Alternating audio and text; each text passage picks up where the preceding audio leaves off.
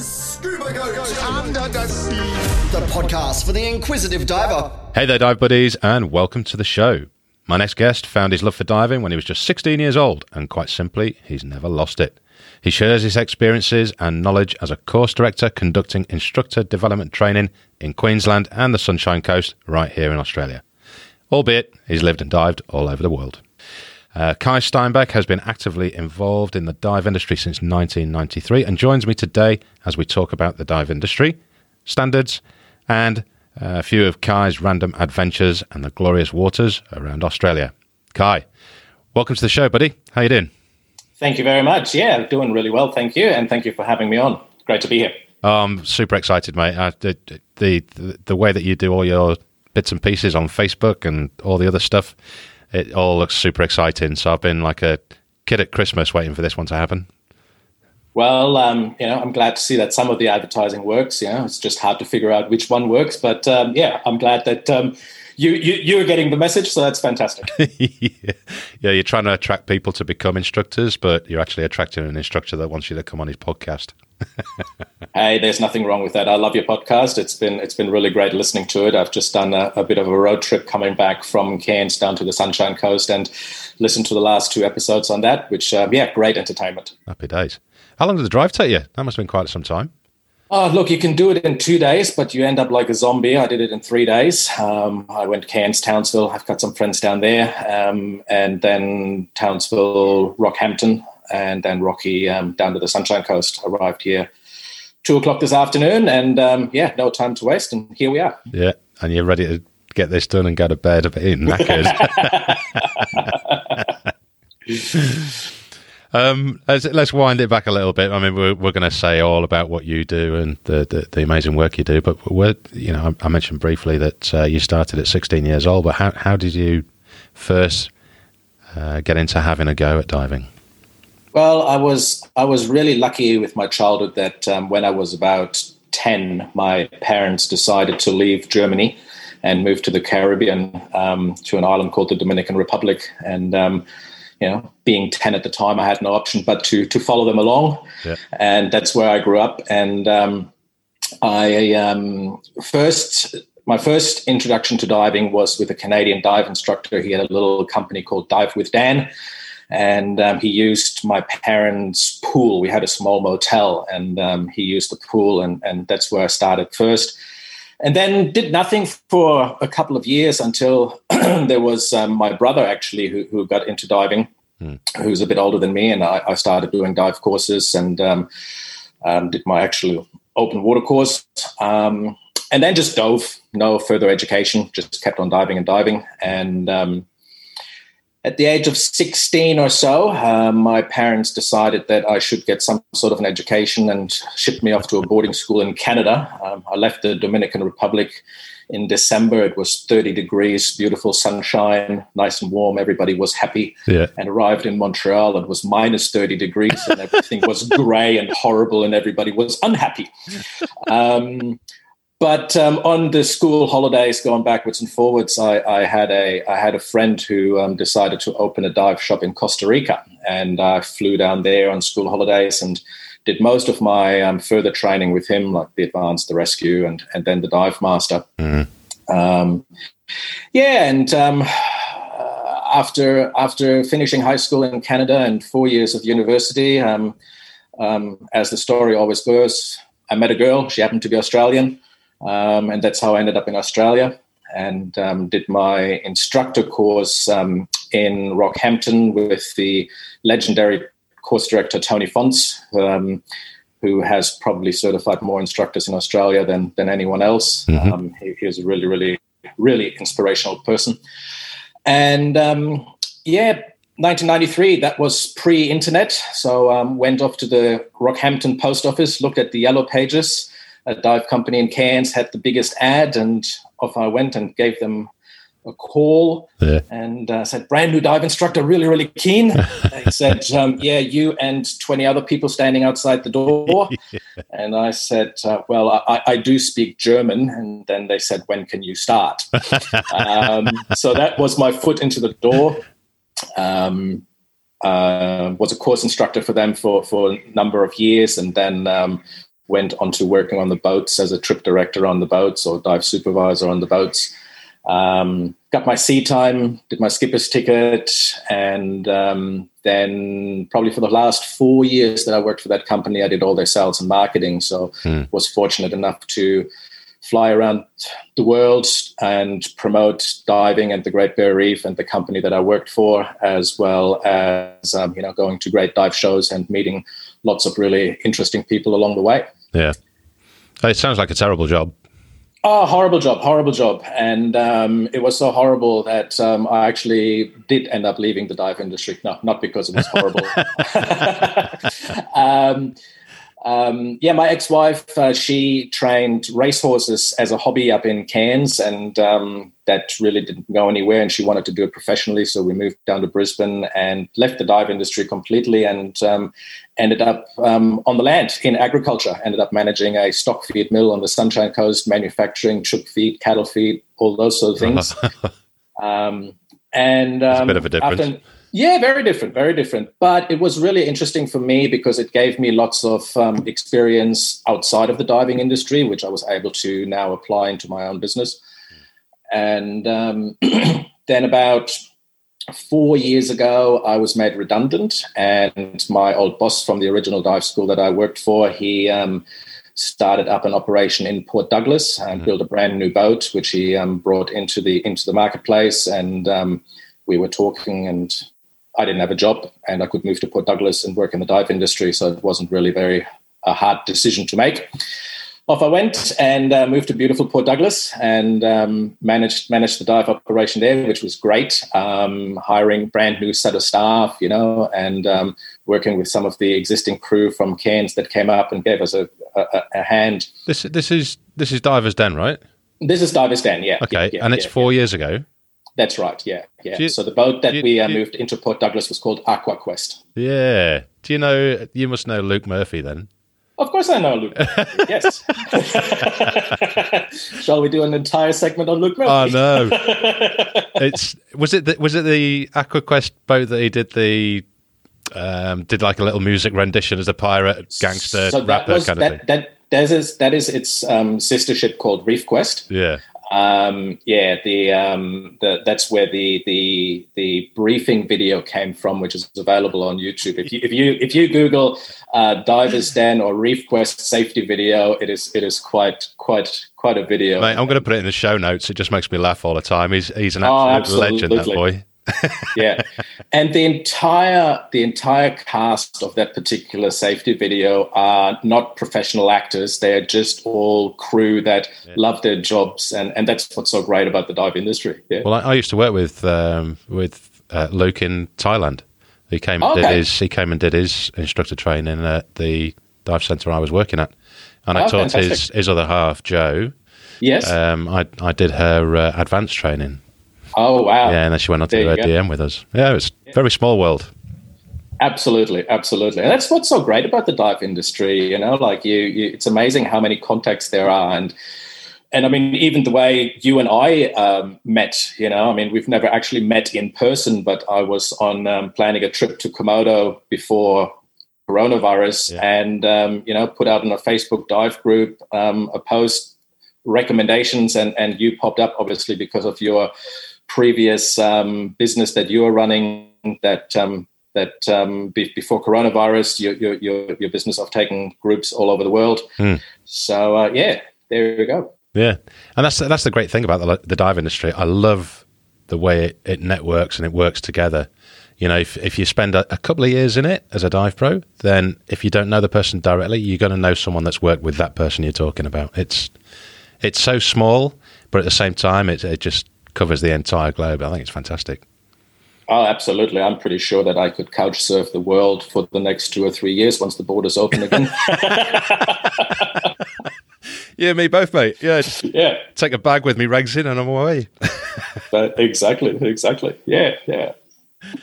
So now you've moved from Cairns and you've come down to the sunny coast. Yep. And you're going to base there for a while now? Yeah. Unfortunately, due to COVID, Cairns and Port Douglas is really suffering, and shout out to all Australians, if you can, spend your holidays, spend them in Australia, go travel, see your own backyard. Unfortunately, Cairns and Port Douglas doesn't have a big metropolitan city attached to it where it can draw customers out of, and that international travel really was the base for all their customers. Yeah. And at the moment, it's, school holidays, very, very busy, in between, very, very quiet. Yeah, and I think people are still scared about crossing the borders, aren't they? There's a lot of apprehension. Of course there is. What happens if, something happens and they shut even a domestic border again? Can you get back in? Do you have to quarantine? All those sort of things, for sure. But so I have my own company called Dive Instructor Academy, and I did my course director's course about 3 years ago, and I'm now down on the Sunshine Coast working with Sunreef down here, and teaching instructor courses, which we did our first program a couple of weeks ago, and our next one is at the end of April. It's all going really, really well, and I'm really, really excited. I mean, we start our instructor development program not in a classroom. We go diving on the HMAS Brisbane on the first day, which is just, how cool is that? Starting off your I saw that IDC with the dive on a wreck. And I was like, it's a nightmare way to start a course, eh? Here's some amazing diving. Now you can sit in the classroom for 2 weeks. Yeah. Exactly. So, and so. Where are your candidates coming from? Are they coming from all over Australia, or are you finding it's more within the local vicinity? The first program that we ran, it was local. I think there was, let me think now, there was 3 from the Sunshine Coast, one from who worked at Tangalooma, and one girl that worked on the Gold Coast. And on this next program, there's a lady from South Australia flying up. There is a lady from, where's Jetty Dive? Down there. Oh, that's down south as well, isn't it? That's down south in New South Wales. New South Wales, yeah. New South Wales, yeah. So she's coming up from there. And then there's about 3 or 4 candidates from Brisbane and the Sunshine Coast. So, Australia white. We haven't had anybody from WA yet, maybe a bit far, but for sure, it's a great location, and it's beautiful, and Mate, with your enthusiasm, it won't be long until you've got people knocking at the door and you can't take them. They'll be queuing up. Well, that's a horrible problem to have. Yeah, I know. Hey, one thing I did want to ask about on a slightly more serious note, because you're a course director and all that. Last week's episode, you heard it yourself. I was speaking to Gareth Locke, and I'd be keen to hear what your opinion would be on. I know it's very difficult because of what human factors is and what a PADI instructor development course is, but do you think there is room for human factors within an IDC?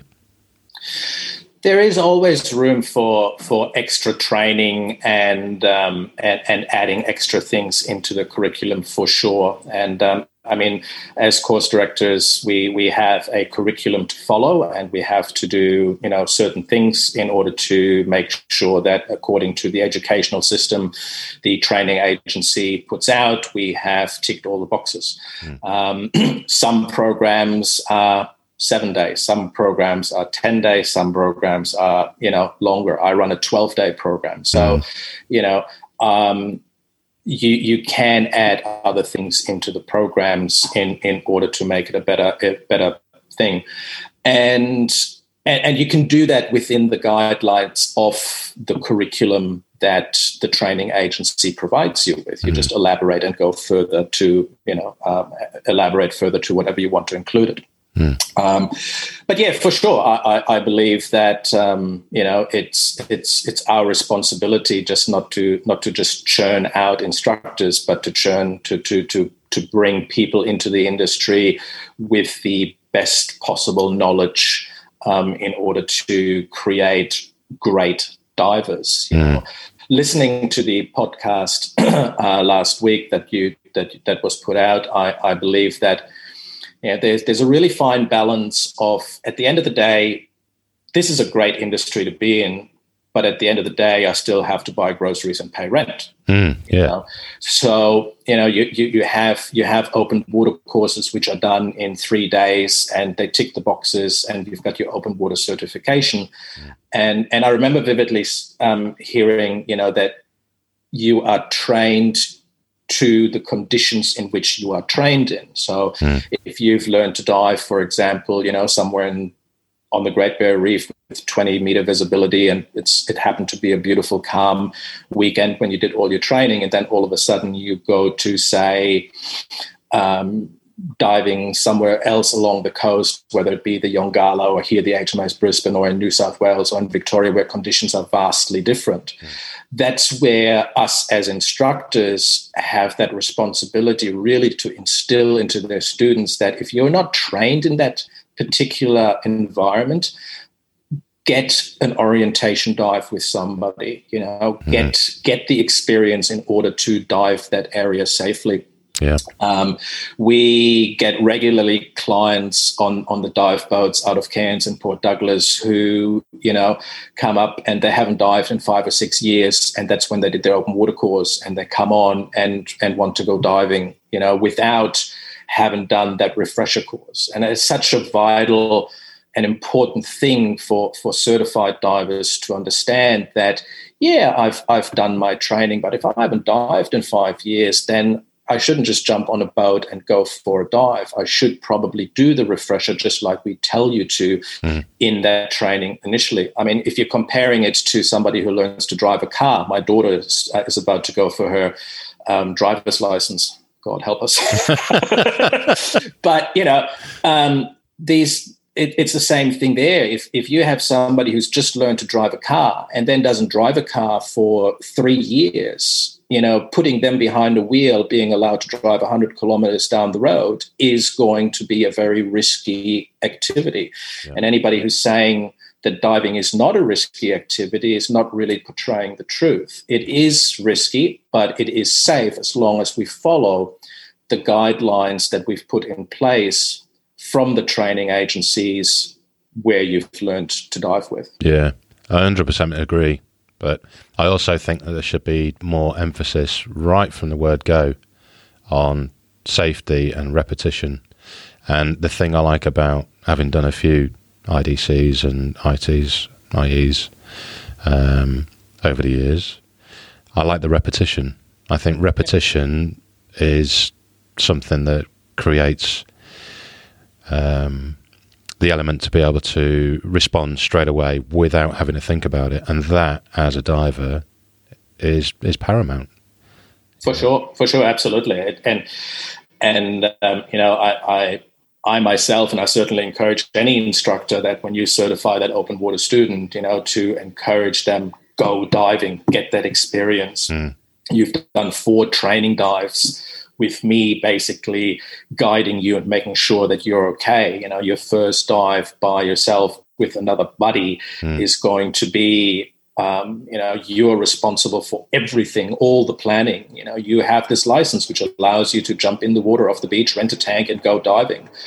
But it's important that you do follow all the procedures and get that experience in order to become responsible and become proficient in the diving industry. Yeah. I mean, it's not even proficiency for the diving industry. It's the safety of the individual, isn't it? I just it grates me when I get on a boat or I'll go diving somewhere and you just see like the blasé kind of attitude and the lack of knowledge, and then you get under the water and everybody's got a camera nowadays, so it gets even worse. And I know there's not a lot that the training agencies can do to enforce making repetition of skills, you know, a requirement. But I think there's a lot more that can be done right at the base level, right from the word go, on the emphasis, and then it's re-emphasised on every course that's achieved. And that way, that becomes second nature in itself, that people have it in their head that they've got to do something that's a repetition, that's something that is going to keep that safety there, and get rid of this ridiculous notion of people jumping in. I'm going off on a bit of a rant here, but I had two good friends contact me maybe 30 minutes before we jumped online, and they're living in Bali, which is clearly torture for them right now. But they're like, we've just been offered a ridiculous price to go on a boat in Raja Ampat for 11 days and 4 dives a day. Do you think it's a good thing we should do? I said, yeah, it's a great place to go. But have you learned to dive yet? No. Okay, so you might need to get your license first and then maybe not think about Raja Ampat because it might be a little bit difficult for your skills. Thankfully, I'll put them in touch with Jace over on Nusa Penida. Go and do your course and do some fun diving, get some repetition, get some skills, get some safety behind you before you go and challenge something like Raja Ampat. But yeah, there you go. I'm going off on a tangent again, but there we go. We'll come back in now. No, but look, I understand what you're saying. I think, and I think it's the whole adventure industry, and scuba diving is part of that adventure industry, has made it incredibly easy for someone to, do a dive course and go diving in some incredible, amazing places, And then I think it boils down to the dive operators themselves, because once the customer is certified, the training agency really has no overarching control over somebody who's just going on a fun dive, and that's where it then comes down to the operators to run a very safe operation and looking at their clientele and saying, all right, these people are really, really confident and comfortable and competent, and versus these guys are not, and they're going to be the ones that I'm really going to have to look out for. I was working for another company up in Port Douglas that, if you go diving with them, it doesn't matter who you are, you have to go guided, no ifs, no buts. Their sister company would have staff that come up and they would be instructors teaching with their sister company. They would not be allowed to go unguided. That's just a blanket rule they have. So a lot of it comes then back to the operators to ensure that safety is followed. And I think that's where in Australia we are so incredibly lucky that we have, an overarching code of conduct that ensures that we operate safely. It does make things more expensive because on the boats you need a safety surface watch, et cetera, but it makes diving, certainly in Australia, an incredibly safe activity afterwards. I kind of agree and I kind of disagree as well. Yeah. Because I feel for the operators because they're the ones that are stuck in the middle. So they're trying to create a reasonable price that people are willing to pay to go on their boats. But at the same time, that price is that low that they're having to put more people on the boat. Therefore, the boats are getting pretty damn crammed. And the dive guide to customer ratio tends to be pretty big. Yeah, it's usually 8 to 1. Yeah. Yeah, for sure. There's no way. I mean, I'm a pretty good instructor. I like to believe I am. And you clearly are as well, but there's no way on God's green earth are we going to be able to control 8 divers in the water at once and provide a good level of customer care. Yeah, you're correct with that. There is, and you see it. It just really comes down to the makeup of the group that you end up with as an instructor on that day that you're guiding around as a certified dive guide. I look. I don't know what the answer is. I think you're right. There should be more emphasis in the training side of things on ensuring that putting some of that responsibility back onto the actual students to ensure that if I haven't dived in that environment, I get some training in that environment, or if I haven't dived in 2 years, 12 months, 6 months, whatever it is, depending on your comfort level. I mean, look, if I haven't dived in 12 months, do I need to do a refresher course? No. Somebody who hasn't dived in 12 months, who's just done their open water course, for sure should do a refresher course. Yeah. I mean, it just needs to change a lot at the bottom, I think. And, I've been responsible for it in the past, and, you sell and, hey, do 4 days with us, 3 days with us. You get 4 dives, and you can dive anywhere in the world. Boom. And well, I'm not going to labour the point, but yeah, we need to try and find some changes somehow to make it work. And I don't know whether that's to do it locally. And like you say, the agencies themselves, they can't be responsible for it, because once they're once the people are post training, then they're not really the responsibility of the training agency anymore, are they? Correct. Yeah. Correct. Yeah. It's like learning how to drive a car. The driving instructor teaches your son or your daughter how to drive a car, but it's not once they have done and deemed them competent enough to go and pass their driver's test. Yeah. It's not really back to left. Ciao. Exactly. Yeah. Hey, just getting onto a bit of a lighter note. Tell me about your little trip. I mean, to give everyone who's listening, I got kind of engrossed in this thing where I'll let Kai tell the story, but going from point A to point B and back again, and the adventures along the way. I need to hear it from you firsthand, dude. Yeah, well, the little trip is probably the one you're referring to when I decided to go to Mexico in the middle of a pandemic chasing a job. That's the one. Yeah, okay. So it all actually started in about October or November 2019. I saw an advert on a Facebook page looking for a course director in Mexico who is able to speak German and Spanish. And I thought, oh, gee, that sounds like me. I am German. I speak German. Growing up in the Dominican Republic, I'm fluent in Spanish. And look, I didn't really put much effort into it. I just sent my resume off and never heard from them. COVID came along. Everything was shut down. And in about August 2020, that company contacted me and was wondering whether or not I'd still be interested in the job. And being up in Cairns and Port Douglas and things had really quietened down, I thought to myself, well, even if you give this a go for 6 months or 12 months, what could the worst be? And I said, yeah, I'm sure I'm interested. So we came to an agreement, and then the first hurdle was as well, how do I even get out of Australia? Because you're not allowed to leave Australia. So I applied to the government, and because I had a job offer and I was planning on leaving for a significant time, I got permission to leave the country. So that was the first tick. Then I thought to myself, well, how do you get to Mexico in the middle of a pandemic? And went to your little rowboat out. Went to your local travel agent, and he sort of laughed at me when I told him I want to go to Mexico. And then 5 minutes later, he said, I don't understand why this is so easy. There's a direct flight from Cairns to Sydney, and then Sydney, San Francisco, and San Francisco, Cancun, and these flights operate every single day. I said, okay. And it wasn't too expensive either.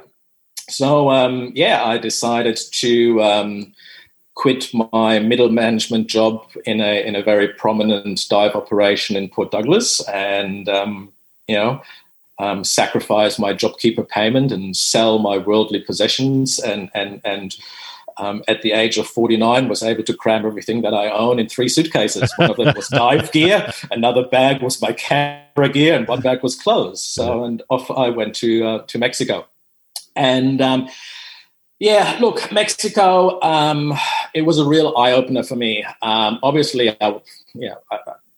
of course, I was conscious of the fact that, coronavirus is far more advanced or rampant over there than what it is in Australia. But I didn't realize to what extent it would affect me personally.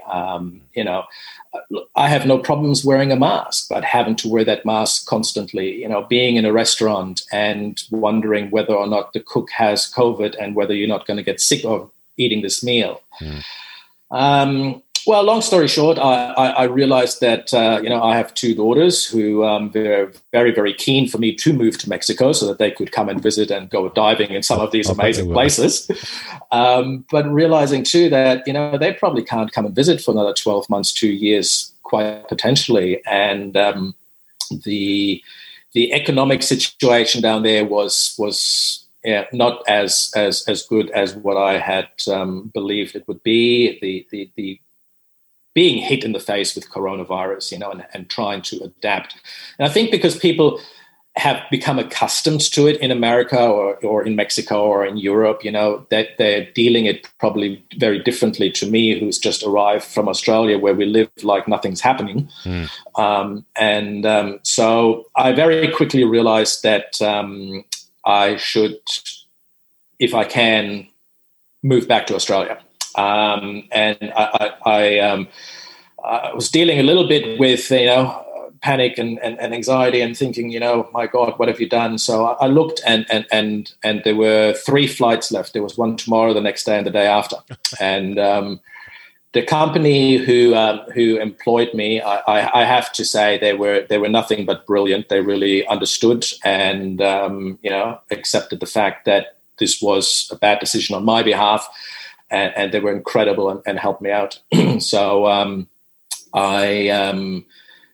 somehow, and I hope I'm not going to get hate mail from 40,000 Australians who are trying to return to Australia and can't because flights get cancelled.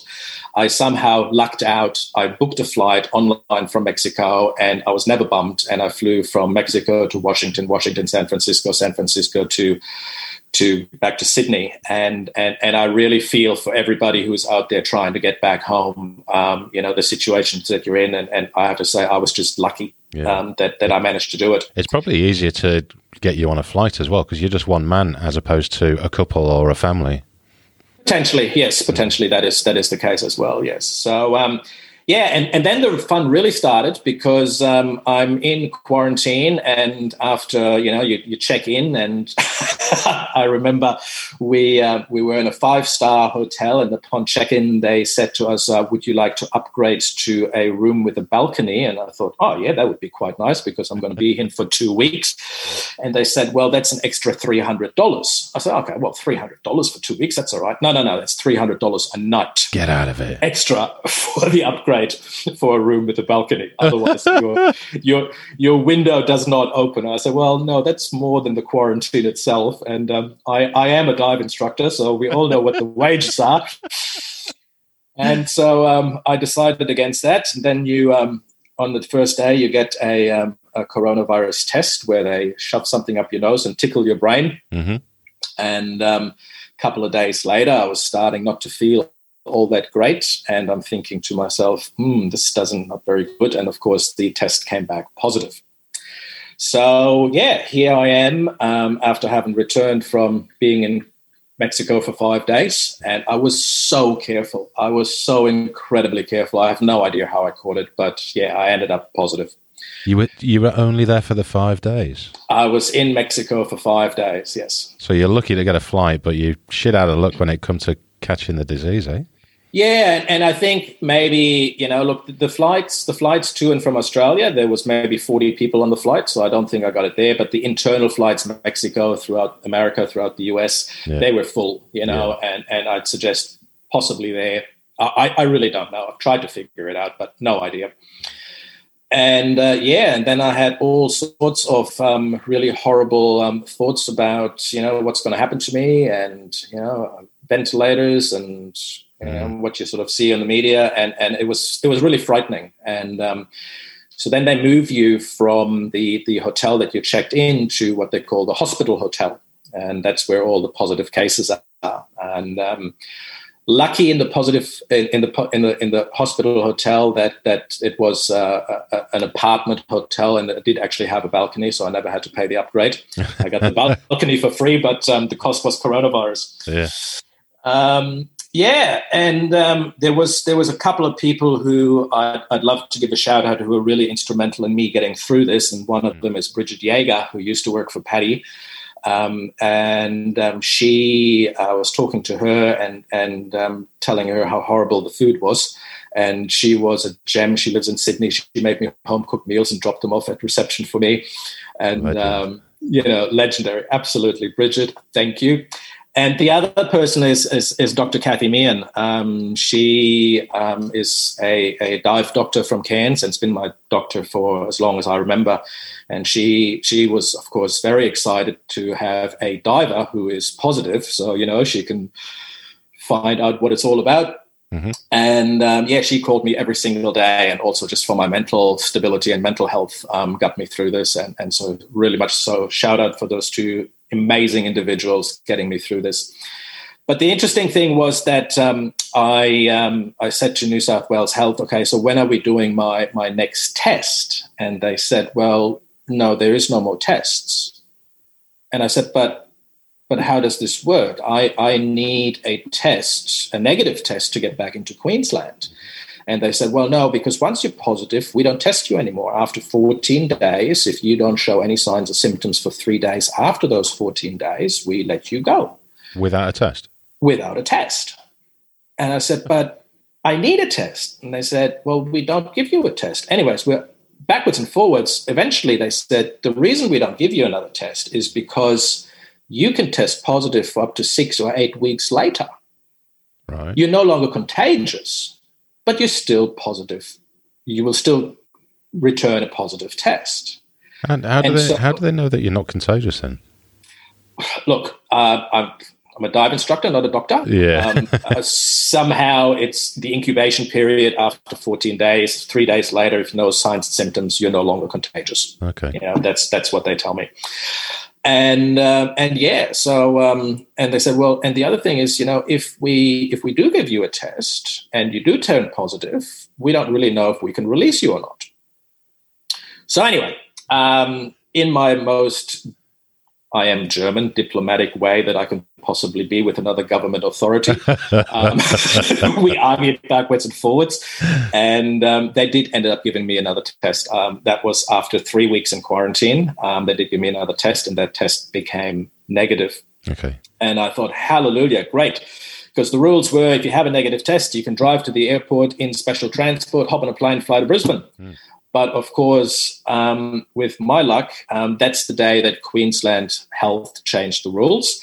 And so if you were positive and tested negative, now you needed to wait another 2 weeks and give them another negative test before being able to enter Queensland. It's like, oh, my God.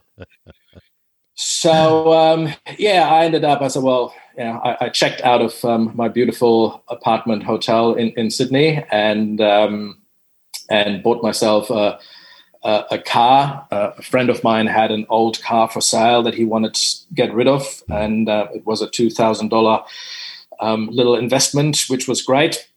It didn't last all the way, so that's a whole nother story for another episode. But I basically drove up to the border, took my time, called in, of course, as you do, every single dive shop along the way. Yep. And I think that's the Facebook following that you did, and saw where I was and all the amazing places.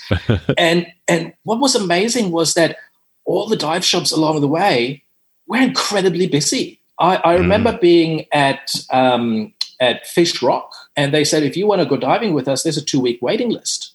So this is amazing, Yeah. So it was so great to see that the dive industry that was capable of drawing out clients from the larger metropolitan cities were actually really, really busy. And speaking to one of the training agency, well, the one I'm affiliated with, they saying that they've had not a drop, but actually a rise in certifications, which is great to see, because Australians are diving at home and doing courses at home, which is brilliant. Yeah. So then decided after 2 weeks, another test, crossed the border, and had all my paperwork in place, and I was really disappointed when the police officer just waved me through, didn't even look at anything. And on my way, stopped again at dive shops along the Brisbane and Gold Coast and Sunshine Coast and Harvey Bay, and had another meeting with the guys at Sunreef, and that's really when the relationship developed of doing instructor courses up there, because there was no one doing them on the Sunshine Coast as such. But further on to coronavirus and diving, of course, the next thing I had to do was a dive medical. Yeah, and again, a bit apprehensive about the whole thing, because I felt perfectly fine. The first day there was a tightening in the chest, but other than that, it just felt as if you had a bit of a chest cold, and if it wasn't for a pandemic, you'd go to work.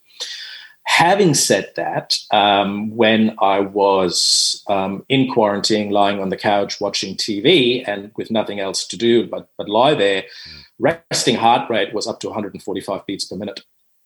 145? 145 beats per minute lying on the couch. And I'm thinking to myself, my God, there's finite number of heartbeats this thing has. Slow down. You shaved a few minutes off the back end. Yeah, exactly. By the time I got released, we were down to probably about 80 to 90 beats per minute, and now it's perfectly normal. And was this high heart rate, was it like consistent or was it fluctuating? No, it was consistent. That's what it was. Wow. That's what it was. Yeah, and I didn't even feel it. Like when you're running or exercising, you can feel your heartbeat. I wasn't aware of it until they come and see you twice a day and check your blood pressure and heart rate.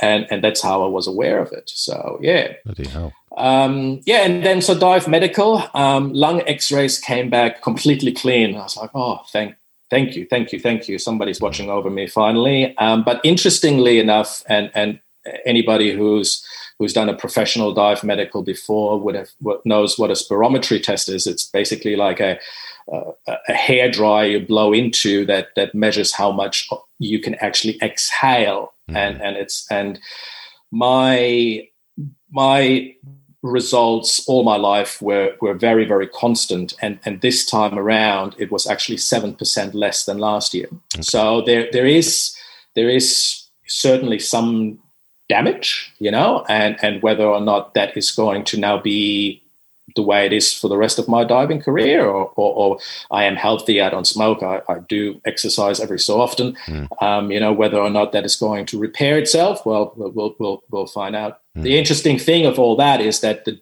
average person doesn't have that benchmark test of a spirometry, and if they catch coronavirus, they probably go and do a Dive Medical as such, and wouldn't realize that there was some underlying damage potentially done. So yeah. I am very, very glad that we have the very strict restrictions we have in this country, and certainly our industry, the tourism industry, the dive industry, has suffered tremendously in it. But look at how we live. We walk around as if nothing happens. We walk around in shopping centers. Most of us have jobs and can go to work. And it really doesn't affect us so much in comparison to people in the States, in Europe, and the rest of the world. I think we are very, very lucky the way it's been handled over here. I think it's down to the Australian people, the population. Oh, for sure. When the government, it's as much of a pain in the arse it's been, when the government has said, masks on buses and trains, or stay at home, you've got a lockdown, social distance. People have done it. Quite simply, they've just done it. And it's worked. Exactly. Yeah, for sure. Without going down the rabbit hole of the existence of coronavirus, all that kind of thing. And if 5G is actually causing it, and tinfoil hat. Yeah. Yeah, for sure. So just going back to your stint with the coronavirus. So you how long did you feel as though you were suffering from a cold or flu-like symptoms? How long did it, until you thought, right, I'm good to go? It was a good two weeks. It was a good full 2 weeks. Yeah. And I never got any of the symptoms that you hear of loss of taste and loss of smell. Maybe because the food was so bad in the quarantine hotel, I'm not sure. But there are Facebook groups specifically for people in quarantine. And you know what we did on those Facebook groups all day long is we compared what we got fed and took photos of it and showed each other. But the first 2 days I didn't feel very, very good at all, and after that it was a chest cold. Never had a fever, never lost taste or smell, and but yeah, it lingered around for a good 2 weeks, and other than the high heart rate and what it does to your head, being locked away in a room, you can't go anywhere, was tough. It was really tough doing quarantine for 3 weeks. but in the big scheme of things, certainly worth it in order to be able to live the way we live. Yeah. Happy days. Well, I'm glad you're over it, Chief.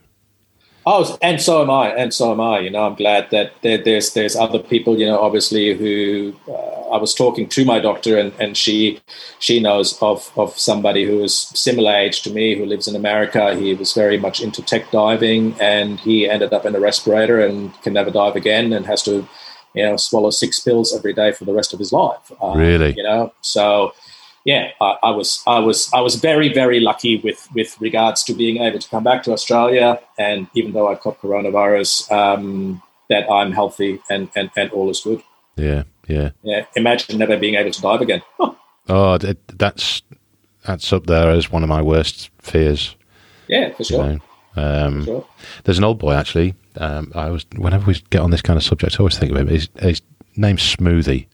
And he is a smoothie when the women are around. But he's what, 80, 85? Maybe 86.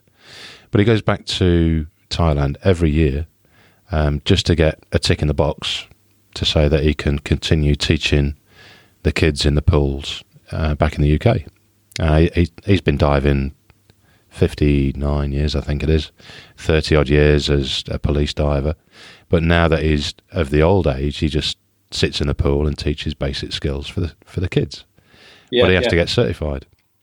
And every year, I'm thinking back to a couple of years ago when I was out there, every year he'd come back and, this is definitely my last year. I can't do it anymore. I'm getting too old. But I'm going to miss it. And sure enough, 364 days later, Smoothie will rock up on the rock and, just one more year. Just one more year, yeah, for sure. And it's because it is such a great industry, and certainly for somebody like that, being able to continue to do it, which, the whole experience has, created havoc, obviously, in the dive industry in Australia with jobs and so on and so forth. But, it's great to see that domestically, the smaller operators that are attached to a larger metropolitan city are actually doing really, really well, and there are jobs in the dive industry available. I have just gotten 2 candidates who did their IDC with me last year, a job on an island off the coast of Queensland. They're working off there, and all the people on the last instructor course that I did at Sunreef have either come from positions where they were dive masters and working at dive masters and upskilled themselves to instructors so that they can, be more employable and useful to that particular dive center.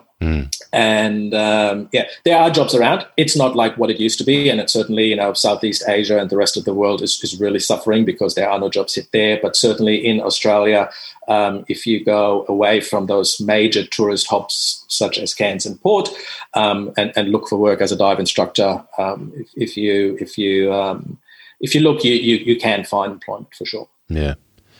I'm with you on that one. I think it's a great time to do the training, especially if you're thinking about stepping up and becoming an instructor, because, years ago when I did it, there was a gazillion instructors. So you're always fighting for the jobs and trying to prove yourself. But the way the world is at the moment, everybody's just waiting for the doors to open. And I think there's going to be a mass exodus from all the countries to all the other countries, just because people want the freedom to be able to travel again. So there's going to be, all of a sudden, a lot of people rocking up at resorts that want to go diving. Oh, for sure, absolutely. I couldn't agree with you more on that. It's tourism will open up again internationally when that is, and there's all sorts of things about the vaccine and how that is going to open the doors, and I hope it does. And and it might be another 12 months time, but I agree with you. I think if you want to be in this industry, and whether you are an open water diver today and you're thinking, I might want to become an instructor one day, start doing your courses now. Do your advanced course, do your rescue course, because the more training you have, the better you will be employed or the easier it will be for you to become employed further down the track. And then when you get down to the professional levels, dive master course, if you've always thought about it, heck, if you have, whether can you do it part-time or full-time, take time off. If you're not working, talk to your local dive centers. They might put in a payment plan for you, and the same thing for the instructor course. Yeah, for sure. Yeah. And anyone who's considering doing the IDC can clearly hit you up and you can sort them out with a cheeky little trip up to the sunny coast. Absolutely. So, we would love to. We're running 5 instructor development courses per year now as a minimum on the Sunshine Coast. The next one starts at the end of April. And without making this a commercial about myself, please, by all means, hit me up, diveinstructor.com.au. Very easy website to remember, diveinstructor.com.au. And send me an email. And whether you're a dive master looking at becoming an instructor, whether you're certified as open water and have nothing and you want to know what is the path to get there, or whether you're already a dive instructor and looking at, master scuba diver trainer rating or staff instructor rating, so on and so forth. Yeah, please. Would love to help you out and be in touch with you. And what's the long range goals for the Dive Instructor Academy? The long range goals is I would love to see certainly Cairns and Port Douglas come back up and being able to operate a couple of instructor development courses out of there as well. I think that will take some time, but I would love to see, working with the guys at Sunreef to make it one of the premier destinations to do your instructor course. We do include other aspects, or, we were talking about, further training and not just ticking the boxes. I include lots of other things in the instructor development course that are outside of the PADI curriculum, and they don't have anything to do with the instructor development course, but I think they're really, really great, really great knowledge for you to become more employable. One of the things I worked with a marine biologist, and we put a marine life knowledge course together, which is 14 modules, everything from, how coral is formed, what is coral, different keystone species of aquatic and underwater environments and animals, and covers a plethora of knowledge, because one of the things that unfortunately is lacking is marine life knowledge throughout the training agencies, certainly that I'm familiar with. Definitely. If you didn't do fish ID in your advanced course, you can go all the way to course director and never really gain any knowledge through the training agencies about marine life. And here you are now an instructor. The instructor is somebody who needs to have that knowledge. Somebody comes along and asks you a question: what is this? What is that? How does that work? Or how does coral work? What is coral? What is bleaching? What's happening? They need to have a baseline understanding. So we include that. I also include other aspects of the industry, such as we go over, for example, how to price a dive course, how to, what a margin is, what discounts do to you. You're actually giving them a bit of business acumen as well as the social and professional skills required to do the job they're going to do. Exactly. I hope that the candidates that graduate from Dive Instructor Academy come out and they are very, very well trained, not just in, what they have to do in order to be able to teach scuba diving, but also have some business knowledge, marine life knowledge. We're in the midst of developing a dive center management course, which will cover simple things. I'm not talking about how to take a compressor apart and service it and build it back together again, but how to change a filter in a compressor. The fact that there is silica and charcoal in there and some filters, most people have never seen that. So we aim to include real life knowledge for what they're going to require for on the job, so that when these candidates go to their first job as a dive instructor, the dive operator doesn't have to spend so much more time in training them up. And let's be fair, I think back to when I was DMing an instructor, you kind of don't really realize at the start how much other stuff you're going to be doing. Oh, for sure. If you're not a team player, get out. Exactly. And the industry itself has changed so much from way back when you did your instructor course and I did mine. I mean, we're showing our age maybe now, but let's not talk about that. But social media, I encourage all my candidates to have their private social media and then put together a dive social media platform, whether it is Instagram or Facebook, so that they, have continuous contact with their students and the students can come back to them and that relationship follows. It's just stuff that it's all common sense and it's not hard to do, but somebody needs to tell these candidates and show them that, hey, this is a great idea. You don't have to do it, but, I just try to teach more than the bare minimums. Yeah. No, 100% behind you on that one as well. I'm still in touch with guys that are, I taught them their open water 8 years ago. And, they still come diving with me year after year, apart from Corona year. Yeah. Well, talking about diving together, you should definitely come up to the Sunshine Coast. I understand you're up here every so often, and we'll dive to Brisbane together. Oh, mate, that'd be fantastic.